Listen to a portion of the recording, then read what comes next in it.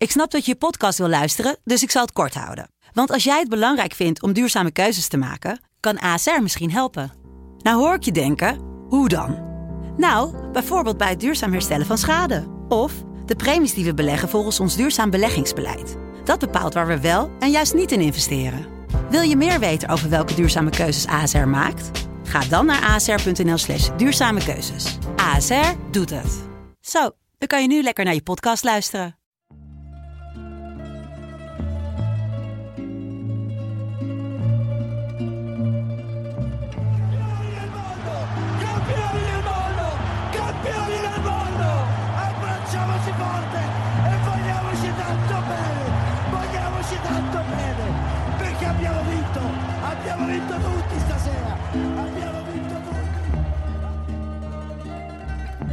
Het is vrijdag 4 januari. Welkom bij Lo Stadio.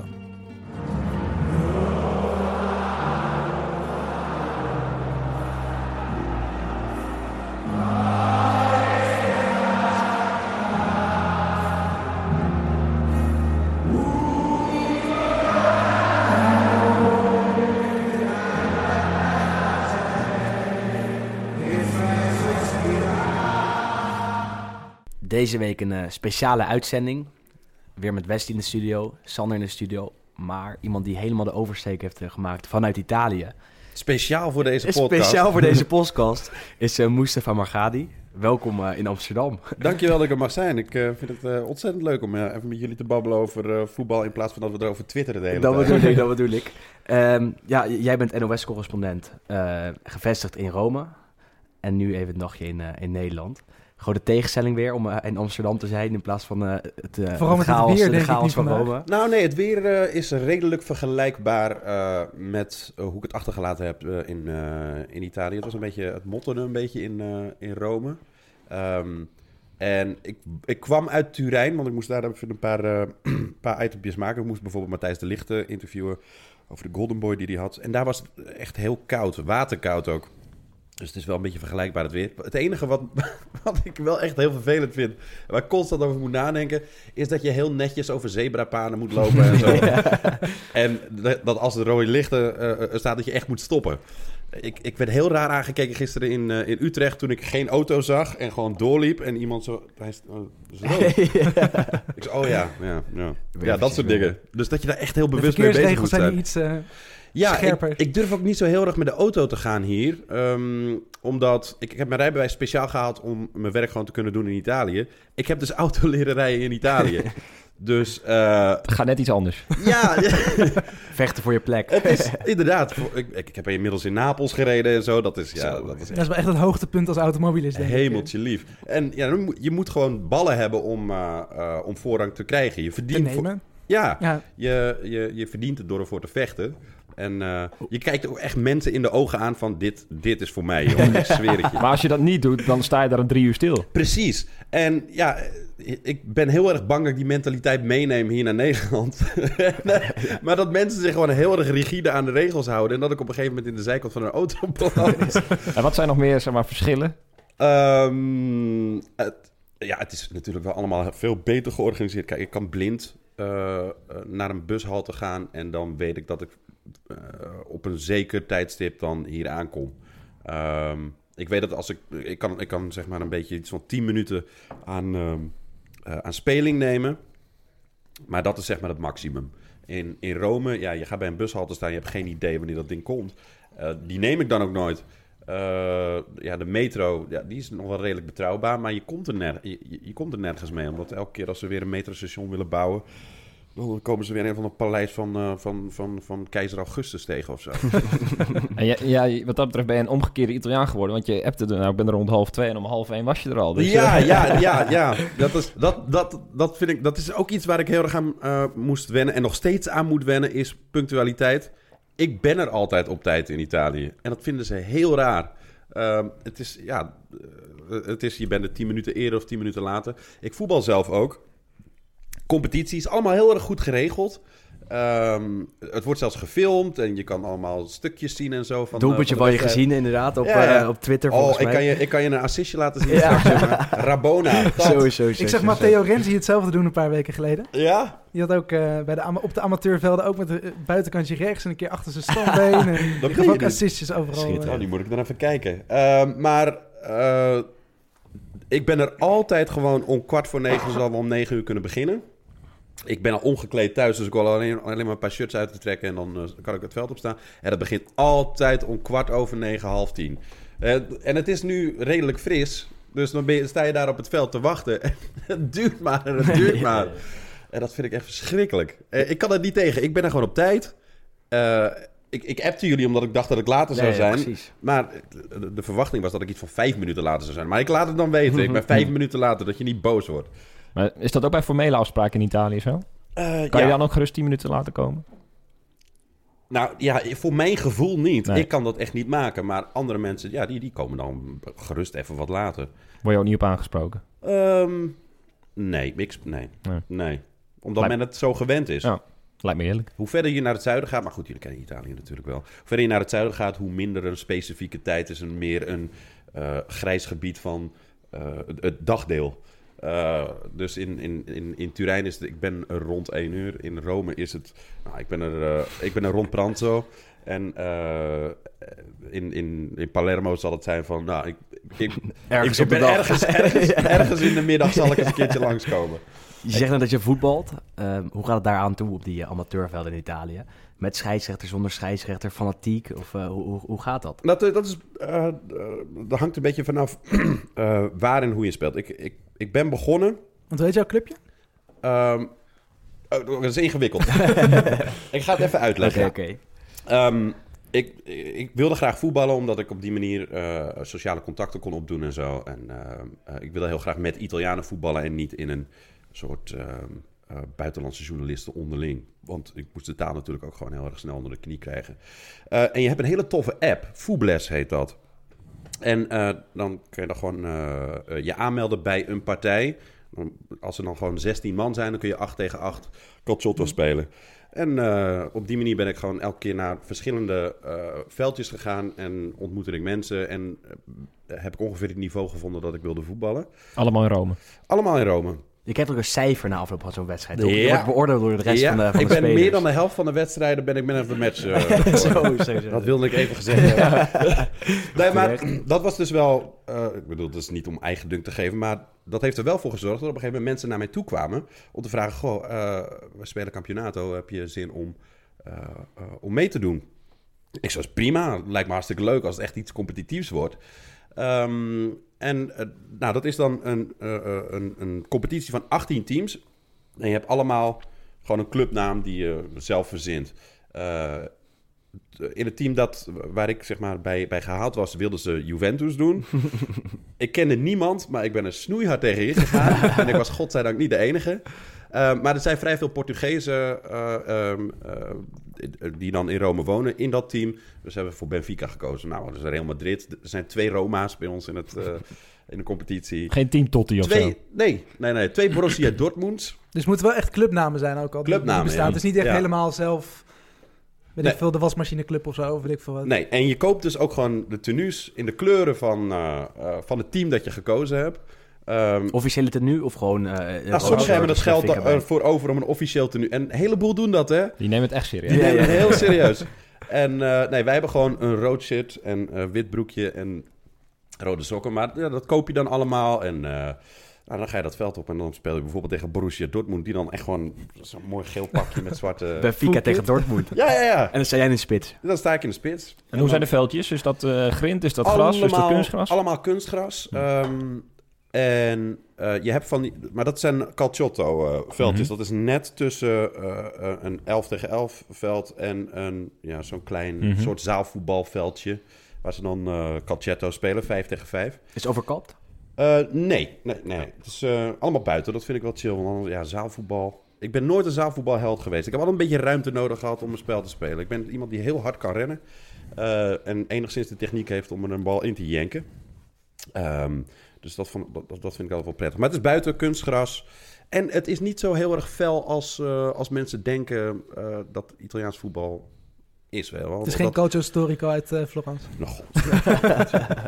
Dat is, dan moet ik nog even een paar bokslessen nemen. Het lijkt me wel tof om dat eens een keertje te zien en daar een filmpje van te maken. Maar nee, zo gaat het er absoluut niet aan toe. Sterker nog, als de vriendschappelijke wedstrijd is en je gaat een duel aan en jij valt met pijn, heb je blind een vrije trap mee. Iedereen is dan gewoon, nee, sorry, dat is overtreding. En ik probeer een beetje de mentaliteit in te krijgen van, kom op, we zijn geen ragazzi. Gewoon beetje vals spelen. Nee, maar gewoon als ik dan neerga in het duel en ze willen stoppen. En dan zeg ik, doorgaan, we zijn geen meisjes, hoppakee, voetballen. Dat lukt nog niet echt, want de rest is wel zo van. Ja. En dan gaan ze heel vaak inderdaad een beetje vals spelen. Als ze de bal verliezen in dat duel, gewoon doen dan gaan ze neer. Sorry. En dan krijgen ze de vrije trap ook gewoon mee, hè? En dan hebben we 1 vooroordeel uit de wereld geholpen, zeg maar. Dat het alleen maar fel en schop is. En hoe zit het met winnen? Elk vriendschappelijk partijtje willen ze wel gewoon heel graag winnen. Ze zetten het allemaal tactisch ook eerst heel goed neer. En nadenken over wie op welke positie, waar komt hij het beste. En dan heb ik het over 45-jarige man. Ja, dat is prachtig. Met een bierbuikje of een wijnbuikje, of hoe je het noemen wil. Die dan echt gewoon uit de moes. Jij kan een bal vasthouden, jij in de spits. Jij hebt snelheid en een goede linker. En dan kan je hem zo hoppakee bij de eerste paal neerleggen voor Mustafa. Dus jij daar neer. We moeten compact staan op het middenveld. En het is een man die echt nauwelijks vooruit komt, weet je wel, zelf. En zijn dieptepaas, of zijn idee van een dieptepaas is een punter ergens in de hoek. En dan hopen dat hij daar terecht komt. Maar er wordt helemaal uitgedacht. En als je dan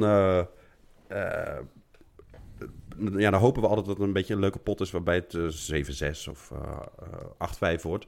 Maar als het 6-0 staat, dan worden mensen boos. Dan worden mensen echt heel erg chagrijnig. De tegenstander dan, die dan verliest. Het is leuk zolang je wint. Ja. En hoe hoog is het niveau vergelijkbaar met Nederland? Ik heb nog niet een wedstrijdje gespeeld dat een beter niveau is dan dat ik ooit gespeeld heb.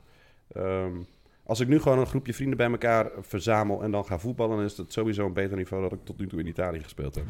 Ja, dat is heel raar. Maar het zijn allemaal vrienden. Maar er zitten wel heel goede voetballers tussen, hoor. Die allemaal negens krijgen op de beoordeling na afloop. Ja, maar dat zijn dan voornamelijk de verdedigers. Gek genoeg. Echt Italiaanse verdediger, knalhard. Spelverdeler. Ja, ik heb tegen zo'n gast gespeeld 1 keertje. Normaal gesproken kan ik die mensen allemaal wel hebben. Maar dat was gewoon een kopie van Fazio. Hij zag er exact hetzelfde uit. Ook dezelfde lengte. En hij was ijzersterk. Geen enkel duel van hem gewonnen. En ik had dan echt gewoon diep respect voor die kerel. Dat vond ik wel mooi. Daar kon ik wel van genieten. En er is een maatje van mij, Fabio heet die is 45. Elke keer als die speelt ook achterste man. Inzicht, passing, ijzersterk. Dus de beste spelers spelen eigenlijk altijd achterin, die ik dan zie. En je zegt net dat je bent gaan voetballen om een beetje sociale contact op te doen. Ja. Over Italië is natuurlijk vaak een soort voordeel dat het moeilijk is om daar als buitenlander je te nestelen. Hoe heb jij dat ervaren? Ja, dat is zo. Ja? Hoe dan? Je leert die mensen wel kennen, maar het duurt even voordat ze je binnenlaten binnen hun sociale kring. Dus na die voetbalpotjes gaan en dan lekker met z'n oude nelen. En dan na de wedstrijd in de kleedkamer is het dan allemaal gezellig. Maar op het moment dat ze weggaan, is het weggaan en dan hoor je niks meer van totdat ze weer de volgende week op het voetbalveld staan. Niemand die even contact met je opneemt van, joh, heb je zin om die wedstrijd dan te zien? Of dat we dan naar de kroeg gaan of zo. Nee, dat doen die Italianen niet. Mijn eerste vrienden waren voornamelijk dan gewoon expats. Ja. De andere Italië-correspondenten bijvoorbeeld, of niet? Andere Nederlanders die er zitten. Ja, ook. En ik ging dus naar een Italiaanse school, dus op die school kwam ik gewoon mensen tegen. Je zit een beetje in hetzelfde schuitje, je probeert de taal te leren, je hebt dezelfde nieuwe indrukken die je met iemand wilt delen. Dus er zijn raakvlakken. Dat ging gewoon een stuk sneller dan bijvoorbeeld een Italiaan. Het was natuurlijk moeilijk omdat je dan vooral in het begin de taal niet helemaal door hebt. En dan is het lastig communiceren. En in eerste instantie vond ik dat irritant en dacht ik dat het een Italiaanse kwaliteit was. Maar ik bedoel, kan jullie de vraag stellen, hoeveel expats hebben jullie als vrienden? Ook weinig. Ja, 0 eigenlijk. Ja, dus in eerste instantie had ik het gevoel dat ik het de Italianen kwalijk wilde nemen. Maar toen ik daar dus even rustig over ging nadenken, dacht ik, in Utrecht had ik ook niet een expat als vriend. Dus ja, ik bedoel, het is gewoon lastig om zo'n iemand in je wereld te trekken. Wordt toch een beetje dan als een passant gezien. Ja, maar mensen beginnen nu, dat is heel erg grappig. Een manier om een beetje te ontdekken of je in Italië begint te horen, is de Italiaanse vrouwen of ze ineens interesse in je beginnen te tonen. Of tenminste, dat gevoel heb ik. De dating scene, nou, ik date niet zo heel erg, maar de vrouwen die ik dan tegenkwam en waar je dan een rapport mee hebben om het netjes te zeggen, dat waren dan voornamelijk expats. Italiaanse vrouwen, nee. En de plaatsen waar ik nu vaak naartoe ga, daar hoor ik dus van mensen die ik daar kende, mensen achter de bar die inmiddels een soort van kennissen zijn geworden. Ik krijg steeds meer de vraag van Italiaanse vrouwen van, wie is dat? Hoe ken je hem? En wat doet hij hier? En dat begint nu langzaam aan te komen. Op 2 plekken waar ik regelmatig kom, op 2 dagen achter elkaar, kwam iemand naar me toe die zei van, je hebt hier wel een paar fans volgens mij. Er wordt naar je gevraagd. Ja, dat vond ik fascinerend. Want ik had het ongeveer opgegeven. Ik dacht, dit is blijkbaar niet het land voor mij waar ik een Italiaanse zal treffen. Nou, niet met een Italiaanse in ieder geval. Ik dacht van, blijkbaar is er meer een relatie tussen mij en de expat. En dat de Italiaanse vrouw, dat gaat hem niet worden, dacht ik. Want hoe lang zit je inmiddels nu in Italië? 1,5 jaar. 1,5 jaar. Ja. Is het makkelijker geworden door de maanden heen om daar te wonen, te leven, te werken? Ja, nee, zeker. Maar vooral als je de taal onder de knie hebt. Talen liggen me wel, dus van geen woord Italiaans spreken toen ik de baan kreeg tot aan nu. Ik kan niet zeggen dat ik het vloeiend spreek, maar ik red me uitstekend met alles wat ik moet doen. En dat helpt. En daarvoor ben je naar talenschool geweest? Ja, en gewoon heel veel kijken en luisteren. Dus muziek en film. En ik vond het dus ook belangrijk om in de voetbalscene daar een beetje op te pikken hoe mensen met elkaar praten en omgaan. Wat wel en wat niet kan. Bijvoorbeeld dingen als porco dio zeggen. En No-go. Zonder de scheids. Iedereen doet het. Met de scheids. Met de scheids wordt het porco dici. Ja, oké. Dan zie je de scheids eerst. Oh, nee, geen bestemje. Dus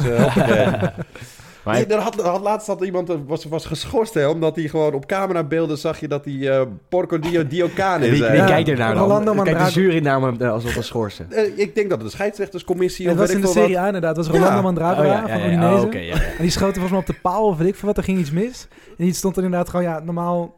Ja, voetballers hand voor de mond. Nou, deed hij niet. Nee. Die begon inderdaad opeens eventjes een minuut lang te schelden. Gewoon hoofd omhoog en zo, porco dio cane. En toen inderdaad de tuchtcommissie die zei van, nou jongen, kom maar even een wedstrijdje brommen. Ja. Maar dat is wel het ergste scheldwoord bijna dat je kan gebruiken in Italiaans. Ja, God is een varken, dat mag je niet zeggen. Nee, precies. Lasciatemi cantare con la chitarra in mano. Lasciatemi cantare. Sono un Italiano. Even terug naar helemaal het begin. Hoe komt iemand die niet Italiaans kan in Italië terecht? Men zocht een correspondent. Die had men niet gevonden. Ik had net toen Molenbeek gedaan. Dat was een project dat ik daar een maand heb gewoond. Had goede kritieken gekregen, dus men had het idee dat ik eventueel wel naar het buitenland toe kon om daar dus verhalen te maken. Vroegen ze, we zoeken iemand in Italië, zou je dat interessant vinden? En toen zei ik tegen ze, het lijkt me een verschrikkelijk interessant land. Enorm veel thema's die belangrijk zijn om te vertellen aan het publiek in Nederland. Er is ook heel veel interesse in Nederland voor Italiaans nieuws, dus ik zal wel heel veel werk hebben. Dat vond ik ook wel belangrijk. Maar vooral omdat er gewoon heel veel hele mooie verhalen te vertellen waren, dacht ik van oké, ik ben wel bereid te solliciteren. Maar weet, ik heb nog nooit een voet binnen de Italiaanse landsgrenzen gezet. En, je was nog nooit op vakantie geweest? Nog nooit van mijn leven een stap binnen de Italiaanse landsgrenzen gezet. En ik sprak de taal dus ook niet. Ik kwam niet verder dan zeg maar wat je hier kan bestellen. Een pizza en een cappuccino. En arrivederci, omdat je dat dan wel eens gehoord hebt. Ciao. Ja. Ik dacht heel lang dat het gewoon een Nederlands woord was.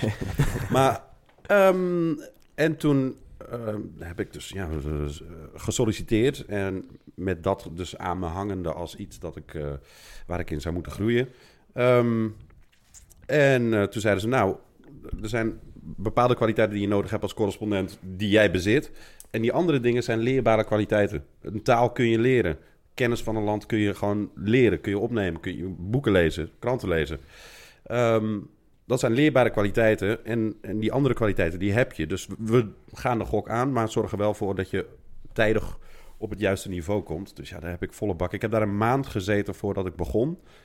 Om een maand lang gewoon... Ook al in Rome toen? Ja, elke dag taalles.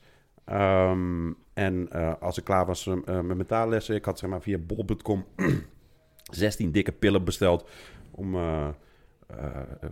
het land te leren kennen. Goh, het was een koninkrijk, wist ik niet. Nee, maar serieus. Maar nu, inmiddels, je verbaast je over hoe snel dat gaat. Maar als ik mensen bijvoorbeeld achter op de scooter neem om eventjes ik geef mensen de Tour Rome van boven. Je zal het meemaken, Sander, als we kaartjes kunnen krijgen voor Roma-Porto.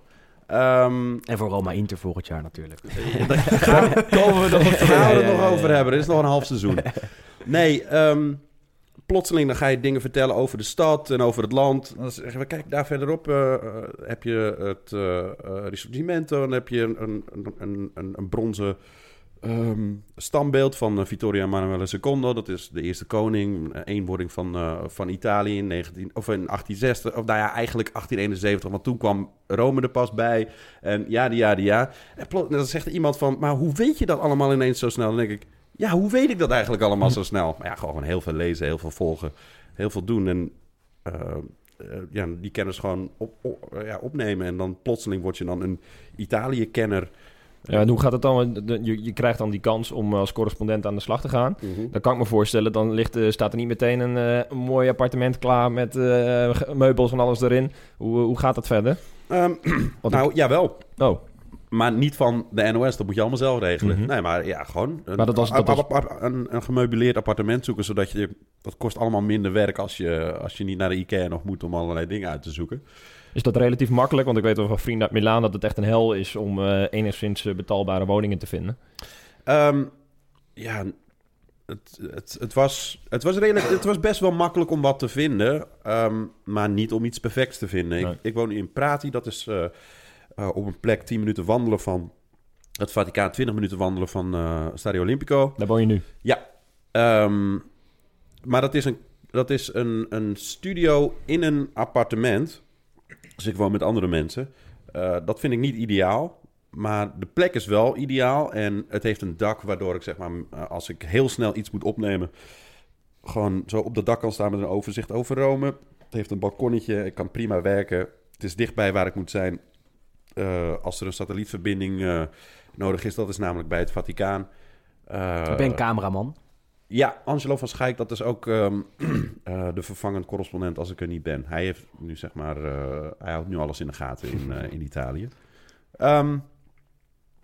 Maar ja, en een goed appartement vinden die dezelfde kwaliteiten heeft en wat niet zoveel kost, dat is wel lastig.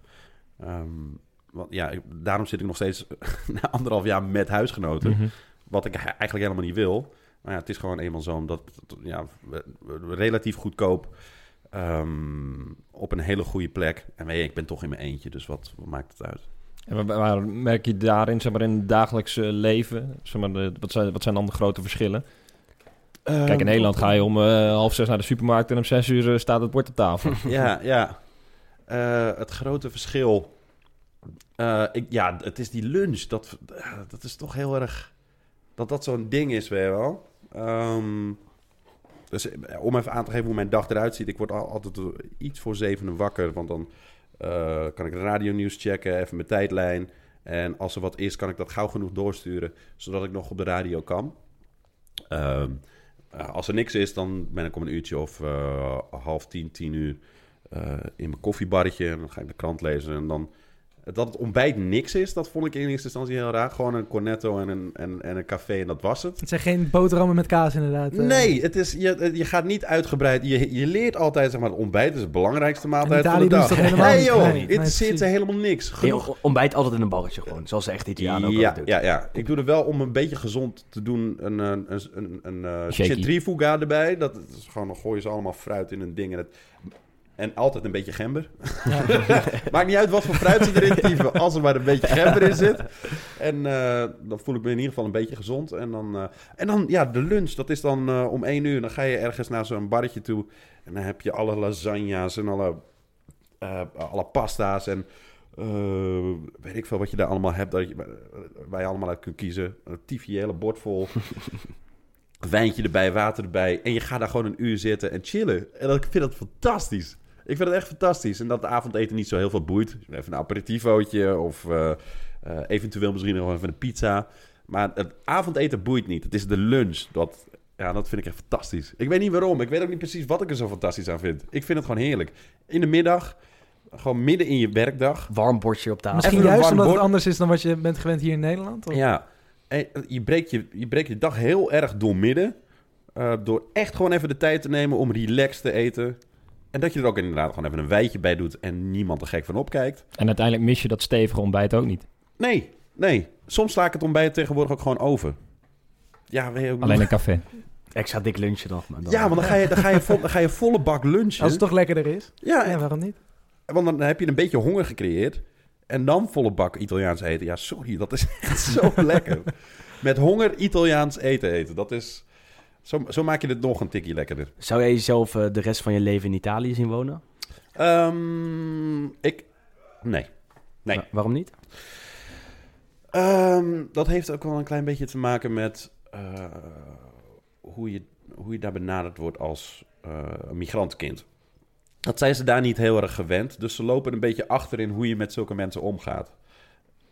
Inmiddels weten we in Nederland dat het ongelooflijk irritant is... als je vraagt van... waar kom je vandaan? En je zegt... ik kom uit Lutjewinkel. Nee, maar waar kom je echt vandaan? Ja, ik ben geboren en getogen in Lutjewinkel. Oké, maar wat is je achtergrond? Oh, Marokkaans. En moet je gewoon niet meer doen. Wij weten in Nederland inmiddels dat het irritant is. In Italië geen idee. Hebben ze geen idee. Dus ik ben er maar mee opgehouden om te zeggen... dat ik alleen gewoon uit Nederland kom. Ik kom uit Nederland... En mijn ouders komen uit Marokko. Ben ik er vanaf. Mm-hmm. Is het racistisch? Nee. Dat is niet racistisch. Het is alleen... het vervelende gevoel dat je daarbij krijgt... is dat het de indruk wekt dat je er niet bij hoort. En dat geeft een heel vervelend gevoel. Zo wordt het absoluut niet bedoeld. Heel vaak dat soort gevoelens... Zelfs als het zo ver gaat als racisme...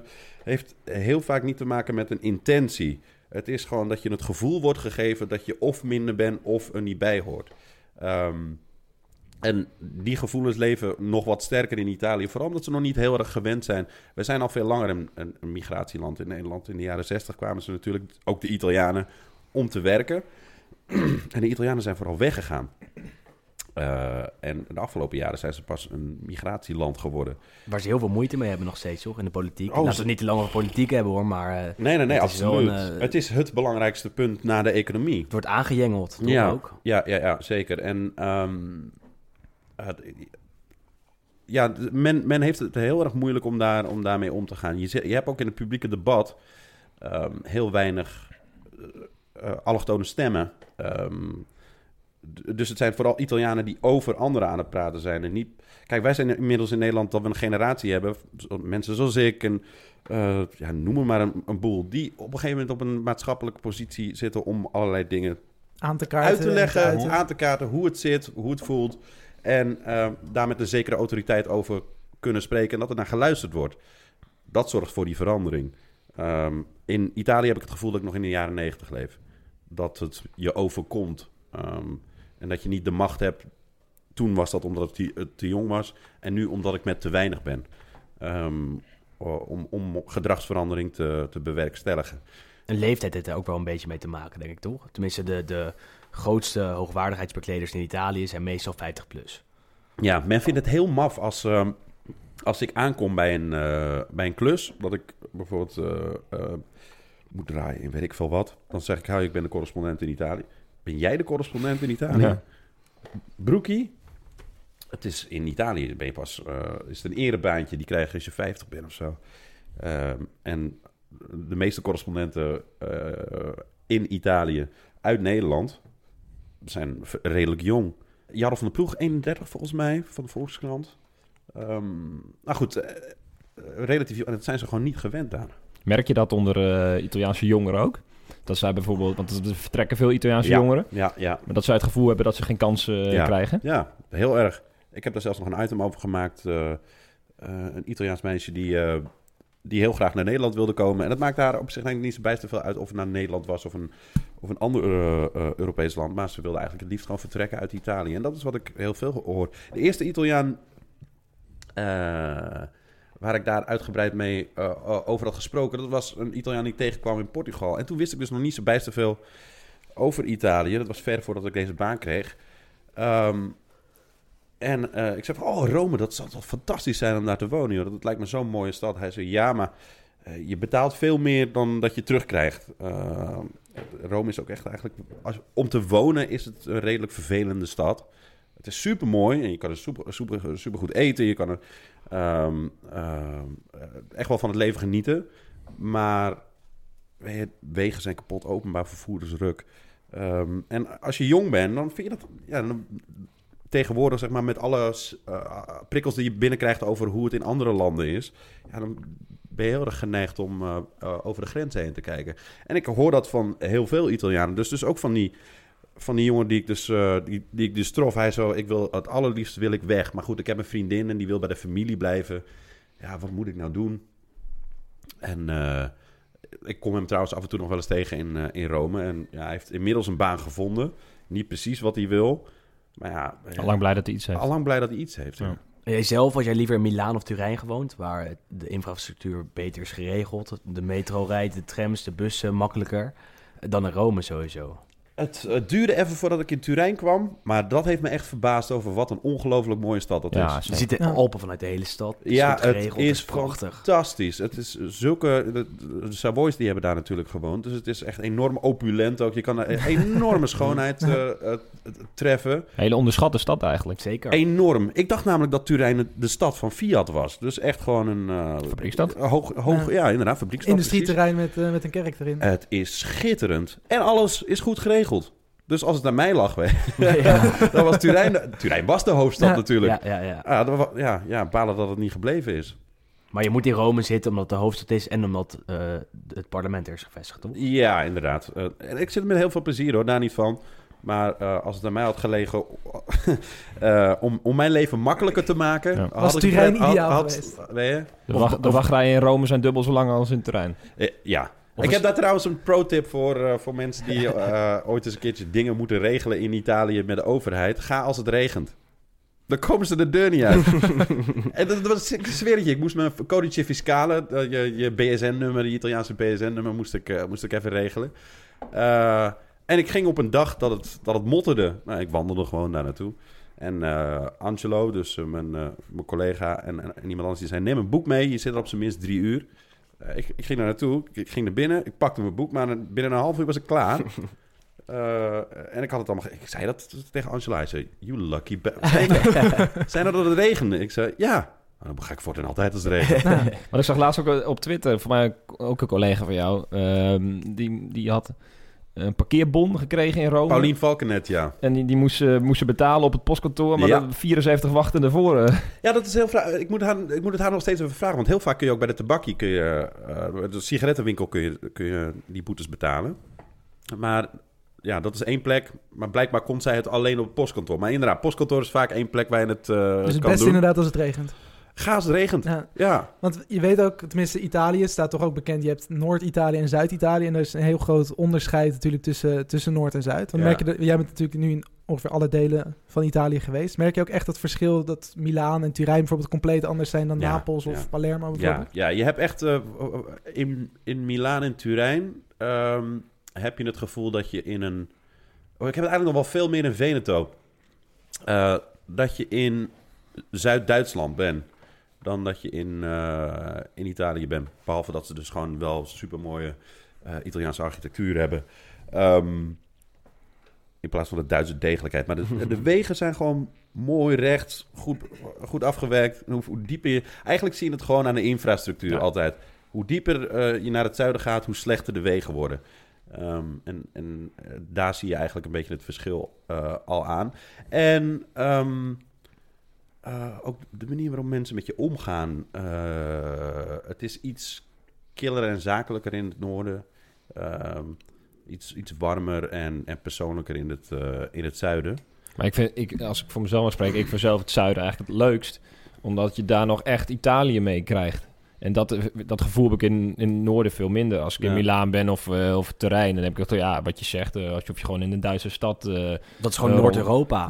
Veel killer, veel duidelijker. Maar wat is echt Italië dan in jouw hoofd? Zeg maar, het beeld wat er natuurlijk is altijd van Italië... is met de omaatjes die bezig zijn met de was en dat soort dingen. Draaien op straat. En dat vind je letterlijk in die Zuid-Italiaanse steden. Ja. En dat zie je in Noord-Italiaanse steden helemaal niet meer. Dus dan heb je gewoon hoge flats waar de grootste banken en alles ter wereld in zitten. Ja, ik vind dat bijvoorbeeld ook heel erg jammer in Rome... dat bijvoorbeeld een wijk als Trastevere... Daar zie je gewoon hoe Italië vroeger mooi eruit gezien moet hebben. Ik volg ook zo op Twitter een account... dat heet voor mij gewoon Trastevere. En er worden heel vaak van die oude foto's erop gegooid. En het zijn inderdaad van die klinkerweggetjes... hele smalle straatjes... en met van die bankjes waar je dan van die oude mensen op ziet chillen... en daar een hele dag op aan het chillen zijn. Maar nu is het allemaal vol met bars en... dat zie je dus gewoon helemaal niet meer terug. Dus dat is heel erg aan het veranderen. Kijk, daar kunnen we heel erg melancholisch over doen. Maar ik bedoel, ze moeten ook gewoon hun geld verdienen. En als dat met toerisme is, dan moeten ze het vooral doen. Nou ja, zeker maar het is jammer, want het neemt een heleboel van de schoonheid weg, inderdaad. Nou, en zeker om te werken is het natuurlijk... dan kan je er ook vaak dood aan ergeren, lijkt me. Als je inderdaad in Zuid-Italië bent. Dan kan je qua werk beter in Noord-Italië zitten. Ja. Dingen produceren in het zuiden. Dat is mensen bellen en regelen, afspraken maken. Dat is wel een hel. Maar voor het leven aan zich en het romantische beeld wat je hebt... tenminste wat ik heb bij Italië... dan moet je gewoon zo ver mogelijk naar onder. Maar tussen dat noord en zuiden, het noorden en het zuiden is ook rivaliteit. Ook in voetbalstadions wordt er vaak gescandeerd. Als Juventus thuis speelt bijvoorbeeld over Napels. Hoe ervaar jij dat? Dat er echt territoriaal racisme is binnen Italië? Dat viel me pas op toen jij dat eens een keertje zei. Ik had dat niet heel erg gemerkt dat er dat er echt een vete was binnen het voetbal tussen Noord en Zuid. Ik weet wel dat... er is een hele politieke partij opgericht... vanwege hun afkeer tegen het zuiden. De Lega. Ja, dat was toen inderdaad nog de Lega Noord. En dat is inmiddels veranderd... omdat het een nationale anti-migratiepartij is geworden. Dus proberen ze ook vrienden te maken in het zuiden. Dus houden ze een beetje mee op om die te bashen. Maar ik wist dat het maatschappelijk wel zo was... maar ik wist niet dat dat ook echt gewoon doordrong tot de stadions. En dat is me inderdaad opgevallen. Er worden ook al af en toe wel stukken over geschreven. Een recent voorbeeld nog, Juventus onder 15... is geschorst voor 1 wedstrijd... omdat ze anti-Napolitaanse liederen aan het zingen waren. Dus daar spreekt wel weer die haat tussen Noord en Zuid uit. Ja. Ik vind het ook wel maf dat het ook doordringt tot in... Rome, want Rome wordt door Turijn bijvoorbeeld gezien als Zuid-Italië. Mm-hmm. Maar en Rome ziet zich ook wel gewoon wel als een zuidelijke stad. Maar die pakken ook de zuiderlingen van Napels aan. De rivaliteit is enorm. Dus hoe zuidelijker je bent, hoe meer je af... Ik bedoel, het maakt dus op zich niet zoveel uit waar je in Italië bent. Of je daadwerkelijk in het zuiden bent. Maar als je zuidelijker bent dan een ander, dan ben je de Sjaak. Nou ja, ik heb wel eens gehoord dat de mensen zeggen die dus echt die haat hebben... die hebben het over onder Rome begint Afrika. Ja. Dus dat geeft wel aan hoe diep die haat zit. Er wordt vaak gezongen over Napels vooral. Ja. Waarvan de Napoli-supporters echt woedend zijn. Laatst was de wedstrijd tussen Atalanta en Napoli... waarbij Napoli vooraf heeft aangegeven... als er ook maar 1 spreekwoord is over het zuiden, over Napels... dan stappen wij van het veld af. Toen hebben de Atalanta-supporters zich mogen dragen. Maar dat was in een week nadat er bij Roma-Udinese... of Udinese-Roma, was in Udine...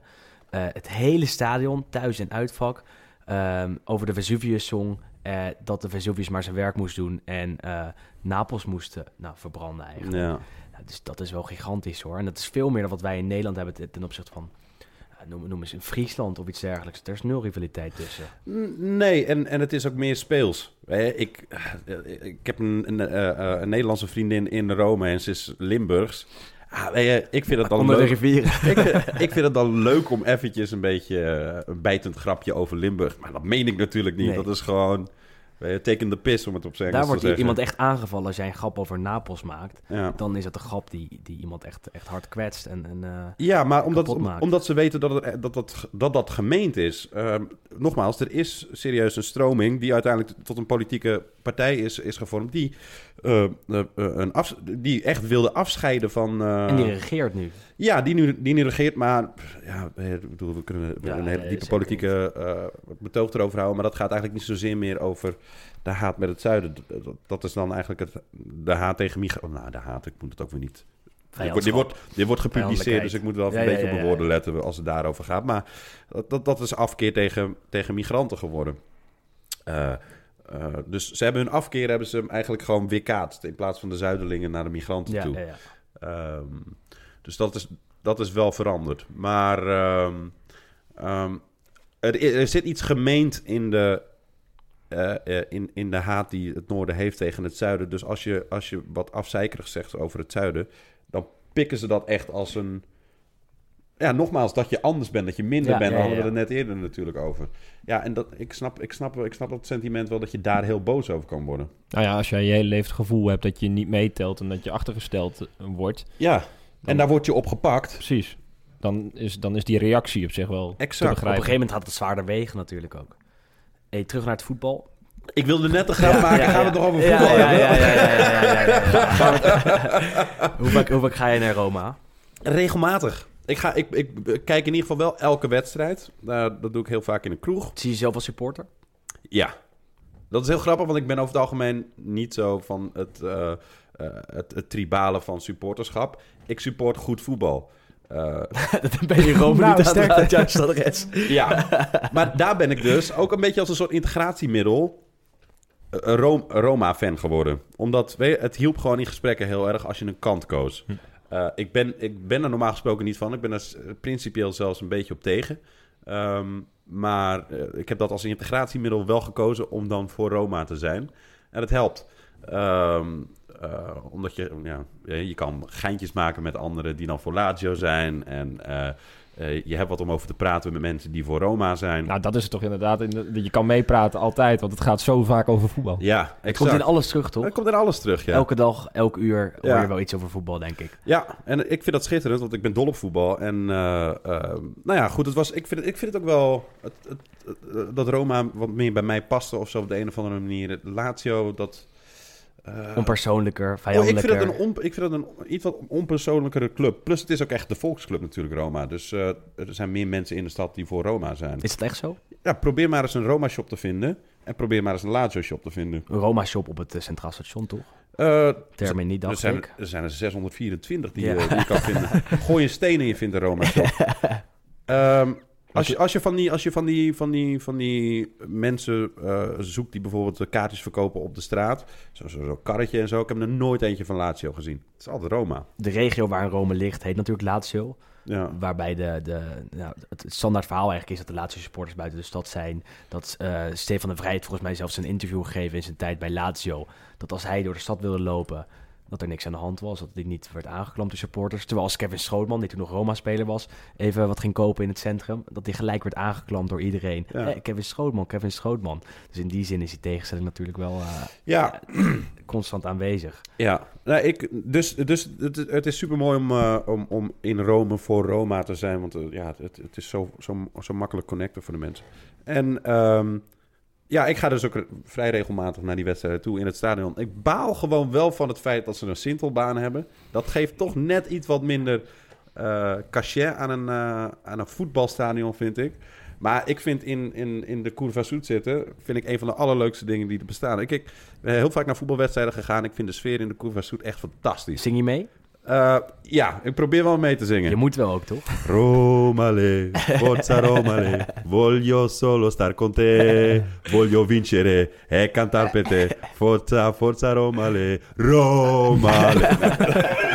Ja, dat klinkt goed. Maar dan staat er wel een kapel voor je neus die tegen je zegt dat je moet meezingen. Maar ze weten dat ik dan buitenlander ben als ik dan niet mee... Of als ik daar dan sta. Ik zou niet op de eerste rij gaan staan daar. Oh, nee. Ik zit, bij Soet zit ik dan altijd eventjes een beetje ergens in een hoekje... zodat ik het allemaal kan zien en tussen de vlag... of langs de vlaggen door ook de wedstrijd echt kan kijken. Ja. Maar de sfeer bevalt me heel erg daar in de Koer van Soet. En die sfeer zit in het hele stadion als je bij Roma-Lazio zit. Dan is iedereen echt exact zo. Ik kan me nog één wedstrijd herinneren die we met 2-1 wonnen. Dat was echt fantastisch. Er was zo'n man die voor onze neus de hele wedstrijd zat te vlaggen. En op een gegeven moment werd één zo'n dude achter mij zo gillend gek... omdat hij de wedstrijd niet kon zien vanwege die vlag... dat hij echt gewoon een groep organiseerde om die dude weg te krijgen. Hij zei, als je nu niet weggaat, ik zweer dat ik trap je helemaal in elkaar. Zo fucking fanatiek. Sorry dat ik... het scheelt hem af. Zo ongelooflijk fanatiek zijn ze tijdens die wedstrijd. Echt mensen die zich helemaal verliezen. Ik vond het heerlijk. En de mooiste wedstrijd die je hebt gezien van Roma is wel duidelijk, toch? Dat was Roma-Barcelona. 4-1 geworden in Spanje. Nou. Ik had hele dure kaartjes gekocht... omdat ik dacht dat het heel makkelijk zou zijn... om gewoon bij de Roma-shop kaartjes te halen. Maar er stond een enorm lange rij. Dus heb ik via zo'n kaartjessite 2 kaartjes op de kop getikt... En de volgende wedstrijd... Hoeveel euro was het ook alweer? 180 euro. Hij zegt op de kop getikt. Die van je eigen portemonnee. Yeah. Uiteindelijk wel. En de volgende dag werd de wedstrijd in Barcelona gespeeld. Dan krijg je 4-1 op je kloten. En toen waren die kaartjes 25 euro. Ik dacht, oh hemel. Nou ja, die maat kwam uit Nederland. Ik zeg, laten we gewoon naar het stadion gaan en lol hebben. En ik ging met een paar Italianen dus ook daar naar dat stadion toe. En we zeiden gewoon, we willen gewoon een mooie wedstrijd zien. En eigenlijk juichen we gewoon voor een overwinning. Maakt geen ruk uit wat voor overwinning. Daar gaan we gewoon voor naartoe. En ja, dat is de mooiste ervaring die ik ooit in een stadion heb gehad. Echt geweldig. Toen die 1-0 heel snel viel, was dat Dzeko? Dacht het wel, ja. Ja, ik geloof het wel. Ja, want de Rossi was de penalty daarna. En daarna was het...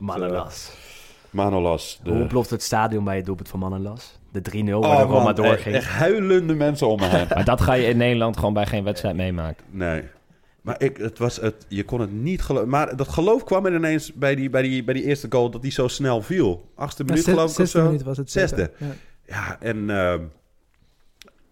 dat geeft je best wel een fijne vibe daarin. Omdat je denkt van, zou het kunnen? Ja, nee. Misschien toch wel. Het is Barcelona, kan toch niet? Nee, het kon absoluut niet. En 2-0. En toen viel die 2-0 bij die pingel. En toen dacht je, je denkt nog steeds dat het niet kan. En je hebt er nog maar droom is nodig, als die goal valt. En in die spanning dat die goal dan ook aan de andere kant nog kan vallen. Joh. Ik dacht dat ik gek werd. Ik dacht echt dat ik gek werd. En toen die... Heel raar, maar op het moment dat die bal geraakt werd bij die corner zag ik hem er al ingaan. Want je ziet, ik ben zelf een spits die altijd gewoon eerste paal pakt. En als je die loopactie dan ziet, dan denk je, dit wordt een goal. 100%. Dus ik stond al half toen hij de bal nog moest raken. Knik. Echt. En iedereen een soort van staat van paniek van, gaan we dit echt halen en doen? En toen was het klaar en mensen konden het nog steeds niet geloven. Huilende mensen naast me. Zijn we met z'n allen dat stadion uitgegaan. En we zijn die hele lange weg richting het Vaticaan gaan wandelen of scooteren of met de auto. Tuteren en vlaggen en doen. En iedereen langs dat Vaticaan en de hele stad door. Ik wilde eigenlijk gewoon naar huis, maar ik ben maar gewoon lekker met die stoet meegegaan. Piazza de Popolo, even de voorzitter in de fontein typen, die daar uiteindelijk een boete voor moest betalen. Toen nog geliefd. Hij doneerde toen toch ook direct een ton of zoiets? Ja. Hij zou eigenlijk een boete moeten krijgen, maar hij zei van, sorry dat we gewoon monumenten hebben gedisrespect. Daar hebben ze nog wel ervaring mee in Rome, hè? Ja, inderdaad. Met de Feyenoord supporters. Je moet voor de humor eens zeggen dat je voor Feyenoord bent in Rome. Barbari. Ja. Maar dat was natuurlijk een avond. Rome is niet echt een club van heel veel succesmomenten. Nee. Was dit wel echt... het mooiste moment van 2018. Een heleboel mensen die zeggen ook dat dit het mooiste moment in hun Romeinse supporterschap was sinds die finale. Of dat ze de finale haalden natuurlijk tegen Liverpool toen. Dus blij dat ik dat heb mogen meemaken. Want dit is voor een generatie Roma-supporters het absolute hoogtepunt dat ze ooit hebben gehaald. Ja, ik zat in het stadion, ben daar blij van. Ik ben daar heel blij mee. Ho dato tutta la mia carriera e tutto il mio impegno per una squadra soltanto. La S Roma. Giocando per voi. I tifosi. Forse è il momento di ringraziarvi tutti. In Italia e nel mondo. A nome di questa grande squadra, grazie. Heb je het afscheid van Totti ook meegemaakt? Nee, toen moest ik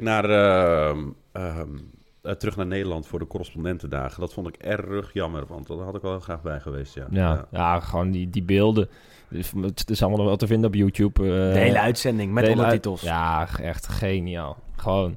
In Nederland zou je heel slecht in afscheid nemen van onze helden. Weet je wel, van doe maar normaal, doe maar gek genoeg. En dit was gewoon zo perfect. Ja, toen ik de beelden zag, dacht ik ook van, damn it, juist exact dit. Huilende mensen op de tribune. Ja. 2 speeches van hem van minimaal 10 minuten, waarbij hij het publiek bedankt voor de tijd. Commentatoren die emotioneel waren. Ja. Merk je dat hij nog steeds op handen wordt gedragen. Oh nee, absoluut. Het is ook altijd, dat vind ik ook altijd zo leuk om als ik zo'n voetbalwedstrijd van Roma kijk. Altijd wordt er even een shot van Totti gemaakt. No. Compleet onnodig. Naast Monchi. Ja, altijd gewoon hun muil dicht tegen elkaar. Ja, mogen die elkaar? Ik heb niet de indruk dat dat de beste vrienden zijn. Die onderuit gezakt. Die hebben nog nooit één woord met elkaar gewisseld, volgens mij. Nee, hij zal denken, gekke Spanjaard. Ik snap er helemaal niks van. Maar... Heeft Totti eigenlijk een officiële functie binnen Roma? Ja, toch? Ja, volgens mij. Hij is een soort technisch directeur. Ja, technisch directeur. Een opleiding is die volgens mij. En de bedoeling was om eigenlijk gewoon aan de... met Monchi mee te liften op zijn succes en daarvan te leren. Maar ik heb niet de indruk dat er heel veel wordt geleerd. Want voor mij praten ze niet met elkaar. Nou, en hij was de eerste wel die laatst voor de camera stond toen er moest worden geklaagd over de VAR. Ja, is dat dan iets wat niet aan zijn status... wat zijn status een beetje onteert, zeg maar? Dat hij naar voren wordt geschoven als iemand die Roma... moet vertegenwoordigen in het klagen tegenover de scheidsrechter... in plaats van dat hij Roma moet presenteren als... Ja, maar het is een mooie club. Ik denk dat hij daar wel mee wegkomt, hoor. In ieder geval in Rome. Hij kan alles maken in Rome. En het is natuurlijk allemaal een beetje voor de bühne... door Totti nog zo'n rol te geven. En dat is natuurlijk bij Milan gebeurt het ook met Maldini, Leonardo. En natuurlijk die zijn in bepaalde functies veel verder dan Totti. Want die moet alles nog leren. En hij stond nog niet bekend als de allerslimste voetballer. Wel met zijn benen, maar niet met zijn hoofd. En dat met Zanetti hebben we natuurlijk ook bij Inter. Het is ook om die binding met de club gewoon te houden. In plaats van of hij heel goed is in die functie. Ja. Ik denk nog niet dat Totti echt een hele goede technisch directeur wordt. Dat zie ik niet echt voor me. Nee, maar zie je hem dan... Kijk, ik zie het als vrij logisch binnen hoe het vaak dan in Italië gaat... dat als Di Francesco uit de laan wordt gegooid... De laan uit wordt gestuurd. Dankjewel, de laan uit wordt gestuurd... Dat ze hem dan vooruit schuiven. Maar ik zie in hem ook weer niet een hele goede trainer. Ja, hij mag het ook nog niet doen op dit moment. Want hij heeft wel in september 2017 die cursus begonnen, die trainerscursus. Maar die heeft hij toen niet afgemaakt omdat hij te druk bezig was met zijn managerstaken bij Roma. Hij wordt wel genoemd als mogelijke opvolger van Monchi. Dus als technisch directeur. En dat zou hij wel mogen, zonder diploma's of iets dergelijks. Ja. De vraag is hoe slim dat is. Ja, hij heeft nog 0 ervaring in die rol. Een mooi moment met hem afgelopen jaar was wel dat hij nog een autobiografie uitbracht met een bekende Italiaanse schrijver. En die biografie werd gepresenteerd in het Colosseum. En die foto die toen is gemaakt is zo mooi. En dat laat wel zien dat hij eigenlijk nog steeds de laatste overgebleven keizer is van Rome. Wat merk jij daar in de achtste koning van Rome. Koning. Maar merk je dat ook echt in de stad? Ja. De stadshow vooral. Ja. Hebben ze een pleintje. Daar hadden ze... Testaccio, dat is natuurlijk gewoon de Roma-wijk. Dat is vroeger waar het stadion was toen de fusieclub kwam. Daar hebben ze gevoetbald. Dus Testaccio is echt door Mussolini is die fusieclub. Ja. Wat heel grappig is, want Lazio staat bekend dan als de fascistische club of zoiets. Ja. Maar goed, mensen die van Italiaans voetbal houden, die kennen die geschiedenis wel. Maar dat is dus echt gewoon de Roma-wijk. En... daar hadden ze een pleintje, hebben ze eigenlijk een soort van vernoemd naar Totti... door een soort keizerlijke poster op te hangen of een schilderij... met Franciscus X En dan hij als een soort, zeg maar, keizerlijke pose. Dat hebben ze op de hoek van een pleintje. En dat staat al gewoon een beetje bekend als het Totti-pleintje. Nee, maar ja, overal in de stad kom je reclames met hem tegen. Je komt... Je kan de pizza Totti kan je eten volgens mij. En de wifi-codes van Totti. En overal, toch? Ja. Weet je, dat gedweep met één persoon. Ik vind dat altijd een beetje lastig. En ik vind het wat dat betreft ook... Wat heeft hij nou... Ja, 1 kampioenschap misschien. Beter gedaan dan de Rossi, dacht ik. De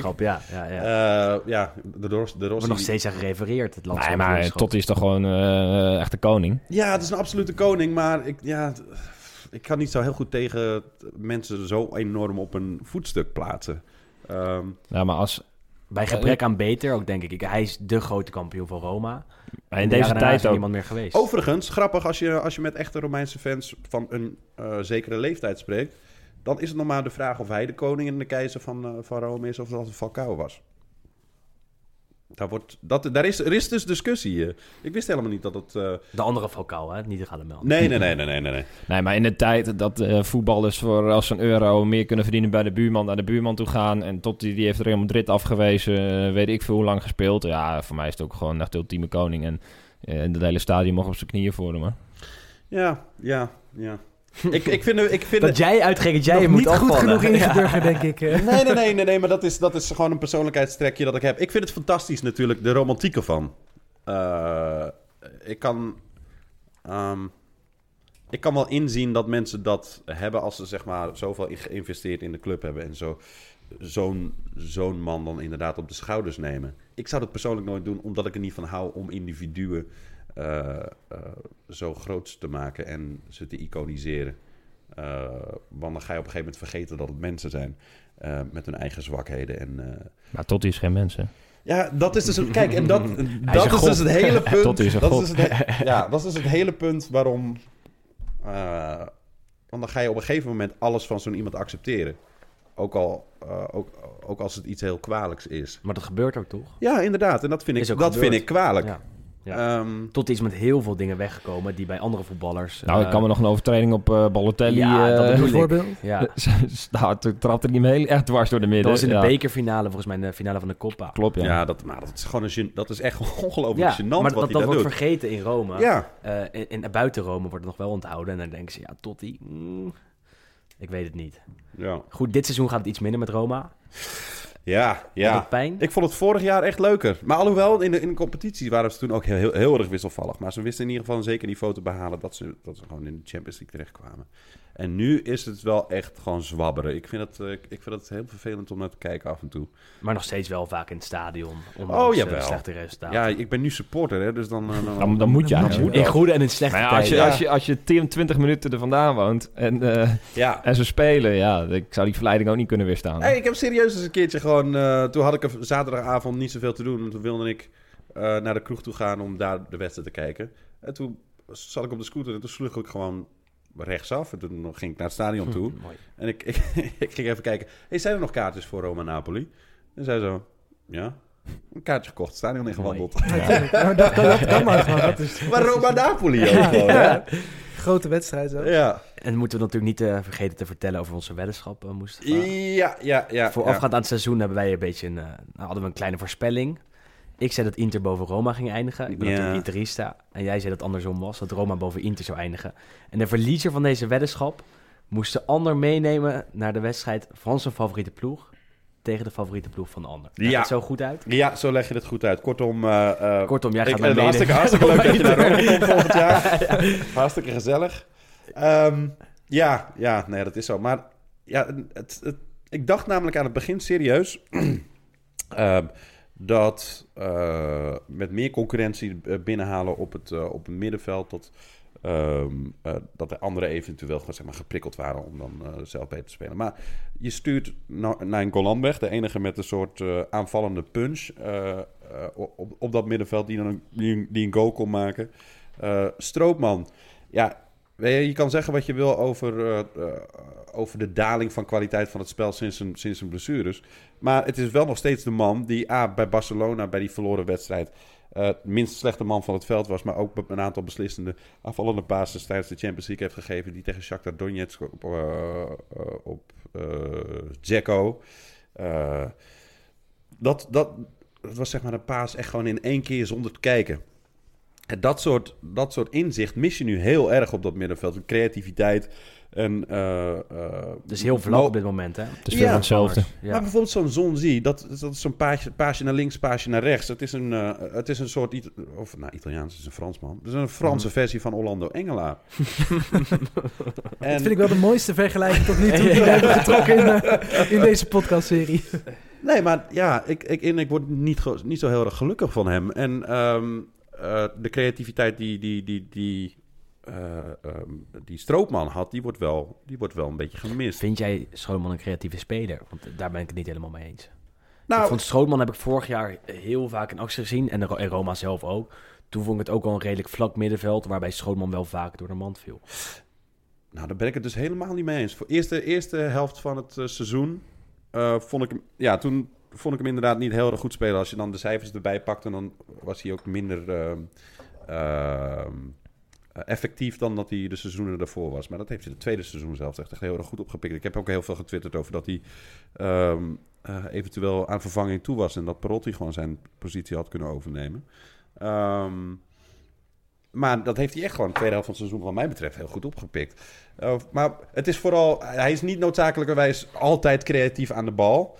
En het is vooral ook zijn verdedigende kwaliteiten waar hij heel erg sterk in was in mijn ogen. Maar er zat af en toe zeg maar een piek in. Dat hij zo'n paas tegen Donetsk geeft. Dat hij af en toe eens iemand voor de goal kan zetten. En dat heeft nu niemand. Ik vind Zaniolo een fantastische voetballer. Zeker, maar heerlijk spelen. Maar technisch heel sterk. En hij heeft ook zo... Hij heeft dus ook een beetje die felheid die zo'n Nainggolan Golan had. Maar hij kan nog geen goal maken. Dus een jong ventje. Hij speelde vorig seizoen nog in de onder 21 ploeg van Inter, de Primavera. Linkspoot, dus dat heeft hij sowieso al mee. Ja. Ziet er mooier uit, zei Rafael van der Vaart. Ja. Ik vind trouwens wel dat hij gelijk heeft. Het ziet er allemaal net wat mooier uit links. À la Zier. Ja. Ik vind dat echt een geweldige speler. Dat gaat ook echt, denk ik, wel een hele grote speler worden. Met hem en Coutronne. En nu nog steeds natuurlijk wat Nederlanders bij Roma, met Kluivert en Karsdorp. Ja. Zie jij die wel eens op enige manier? Of heb je die wel eens geïnterviewd? Ik heb Kluivert geïnterviewd. En dan ik heb hem geïnterviewd en ik heb De Ligt geïnterviewd. En dan bedenk je ineens van, god damn, dat zijn broekies, hé. De Ligt ook nog wel? Dat is een hele jong, wijze gast. Die krijg je niet van zijn stuk. Kluivert minder, hè? Kluivert is gewoon een jong ventje van 19. En ja, wat weet je dan nog van de wereld? Eigenlijk helemaal niks. Vooral niet als je gewoon de hele tijd in een redelijk beschermde wereld hebt geleefd van A, het voetbal en B, een vader die de middelen heeft om je af te schermen van vervelende dingen die in de wereld gebeuren. Spreek jij een woord Italiaans? Inmiddels denk ik wel. Maar toen, nee, nog absoluut niet. Bij Karsdorp is dat namelijk wel de kritiek. Die speelt heel weinig. Kwam natuurlijk van Feyenoord naar Rome, denk 2 jaar geleden ongeveer. Om de tussentijd heeft hij geen Italiaans geleerd. Spreekt het in interviews niet, op het veld niet. En dat is wel een groot kritiekpunt over hem. Waardoor hij weinig speelt en weinig populair is bij de Romanisti. Ja, en hij heeft gewoon het niet op het veld gebracht natuurlijk. Geblesseerd geweest ook natuurlijk. Maar Je vertelde net hoe belangrijk het is voor jezelf om je aan te passen door te voetballen, de taal te leren, noem maar op. Ja, dat geldt natuurlijk net zo goed voor de voetballers. Ja, nee, absoluut. En een trainer die... want volgens mij zijn er nu nog steeds 20 Italiaanse trainers in de Serie A. Er is er volgens mij geen één die enigszins Engels kan. Dus ja, dan moet je ook wel gewoon... Weet je dat ze wel een tolk hebben die Nederlands kan bij Roma? Dat vond ik fascinerend. En dat ben jij niet. Dat ben jij niet. Dat ben ik helaas niet. Ik dacht misschien, ik ben een freelancer, dus dat zou ik er ook nog wel bij kunnen doen. Nee, maar ik had even voor 2 maanden een stagiair. En die hield ook van voetbal, dus die had ik meegenomen naar de persconferentie waarna ik Kluivert zou interviewen. En nou ja, er konden ook vragen gesteld worden tijdens de persconferentie. Ik zei tegen mijn stagiair, hey, ga je gang. als wij de kans krijgen om die vraag te stellen tijdens de persconferentie. Ja, het was onnodig, want ik zou het toch al spreken. Stel jij die vraag maar. En hij stelt die vraag in het Nederlands. En krijgt het antwoord in het Nederlands. En denkt, ja, er is hier niemand die het wat interesseert. Dus ik ga gewoon weer de volgende vraag stellen in het Nederlands. En toen zei de tolk, nou, ho. Ging je het allemaal vertalen? Ik zei, hoe kan die man Nederlands? Dat is fascinerend. Ze hebben ook een Nederlands Twitter-account, Roma. Ja, maar dat is wel een Belg of een Nederlander die dat beheert. Ik weet niet of ik dat moet zeggen. Maar waarom niet? Ja, dat weet ik niet. Het was een keer vertrouwelijk of zo. Dan moeten we er even uitknippen, denk ik. Die zei tegen me, vertrouwelijk, tussen 2 sterretjes, ik ben Belg of Nederlander, mag niemand weten. Waarom mag niemand dat weten? Weet ik maar ze twitteren toch ook in Nederland? Ja, het is toch ziek bizar. Maar goed, het gaat erover. Nee, ze hebben ook een Nederlands Twitter-account, wat vrij populair is, vrij veel gevolgd. Ja. Dus je ziet dat Roma wel veel gevolgd wordt ondertussen in Nederland. Ja. Maar ik vond het fascinerend dat gewoon binnen die club iemand rondliep die Nederlands sprak. I don't know, ik vond het vreemd. Jullie vonden dat niet vreemd? Ja, dit is de eerste keer dat ik het hoor, dus... Ja, ik vond het fascinerend. Goed, anyway. We kunnen nog wel een half uur doorpraten, denk ik. Oh, ik wilde wel trouwens zeggen, want wat ik tot nu toe over Kluivert heb gezegd, is dat hij nat achter de oren is. Maar ik denk dat, omdat de manier waarop hij bij Ajax is weggegaan, dat mensen een beetje graag zullen zien falen bij Roma. Maar die doet het uitstekend, hoor. Het wordt hem niet gegund, vanuit Nederland. In Italië wel heel erg. Ja, als er een artikel over iemand wordt, dan is het altijd Kluivert die wordt genoemd. En Gioiello, talent, supertalent. Ze zien hem als een van de grootste. Nou, maar Ajax-supporters zijn natuurlijk zuur op de manier hoe die bij Ajax is weggegaan. Ja. Alleen, ja, je kan er niet over discussiëren dat het gewoon een supergroot talent is. En hij heeft een paar echt lastige weken, maanden gehad bij Roma in het begin. Maar de laatste weken laat hij zich wel weer van zijn goede kant zien. Hij heeft zijn eerste goal inmiddels gemaakt. Regelmatig assistje. Krijgt ook steeds meer speeltijd. In het begin was het alleen maar invallen. Nu steeds vaker in de basis. Hij heeft nog geen 90 minuten gespeeld in de competitie. Maar wel in de Champions League. Dus het gaat op zich wel de goede kant op. Ja, nee, absoluut. En ik denk ook dat hij het ook wel wat sneller oppikt dan dat ik had verwacht, hoor. Ik dacht dat hij zeker in de pickorde achter ze allemaal zou beginnen. Ja. Achter Under, achter Sharawi. Perotti ook nog. Ja, inderdaad. Maar Chic misschien zelfs voor op de flank. Die hebben ze ook af en toe gebruikt. Maar ik snap dat niet zo goed, hoor. Anyway, maar hij heeft zich... Die speelt de komende wedstrijd echt gewoon basis. Die heeft zich echt gewoon uitstekend laten zien. Altijd als hij erin komt, wordt het gevaarlijk. Hij was in het begin gewoon niet heel erg effectief. Wel vaak gevaarlijk, maar niet een assist en niet zelf scoren. Maar zelfs dat begint nu te gebeuren. Nou ja, en het feit dat hij... Dus ik snap niet zo goed dat er niet zo heel erg...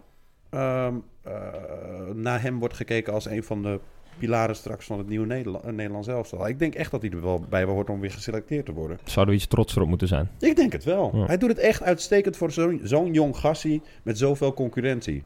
En het feit dat hij nog niet 90 minuten heeft gespeeld, dat geeft misschien ook wel aan dat hij heel erg heeft moeten wennen aan het Italiaans voetbal qua inhoud, zeg maar. Ja. Dat hij, wat je zei over nat achter de oren als persoon nog een beetje, dat hij dat misschien ook wel als voetballer had. In Italië wordt er ook iets anders gevraagd. Dan moet je ook wat meer achter je man aan lopen als buitenspelen dan in Nederland. Maar hij staat wel bekend als iemand die... hij is niet lui. 100% geeft tijdens de trainingen. En de fans die lezen dat en...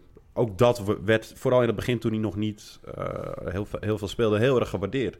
Dus als ik dan vroeg, wat vind je eigenlijk van Kluivert? Hij doet wel enorm zijn best op de trainingen. Als hij erin komt, is hij gevaarlijk. Dus ja, nee, we zien wel wat in die jongen. Dus ik wilde in ieder geval niet eindigen met het idee dat ik alleen maar iets negatiefs over Kluivert had gezegd. Dus, nee, is goed. Karsdorp daarentegen, ja. Daar kan je niks positiefs over zeggen. Dat is einde oefening. Hey, Mustafa, dank voor je komst. Was hartstikke gedaan. Leuk. Helemaal vanuit Italië. Ja. Laat ons gerust weten als je nog... Ja, ik moet de vlucht pakken. Nee. Heel leuk dat je er was. En je moet nog kaartjes fixen. Ja, we gaan naar Porto. En we gaan naar Roma-Inter. En dan als jij dan naar Roma-Inter gaat met Mustafa, dan kan ik dus op die slaapbank een Milan-shirt achterlaten. Dan vindt dan gooi ik hem weg. Ik denk dat ik hem iets eerder weggooi. Netjes. Nee, bedankt dat ik er mocht zijn. Ik vind het leuk. Ik vind het inderdaad leuk om eens een keertje over voetbal te praten in plaats van over te twitteren de hele tijd.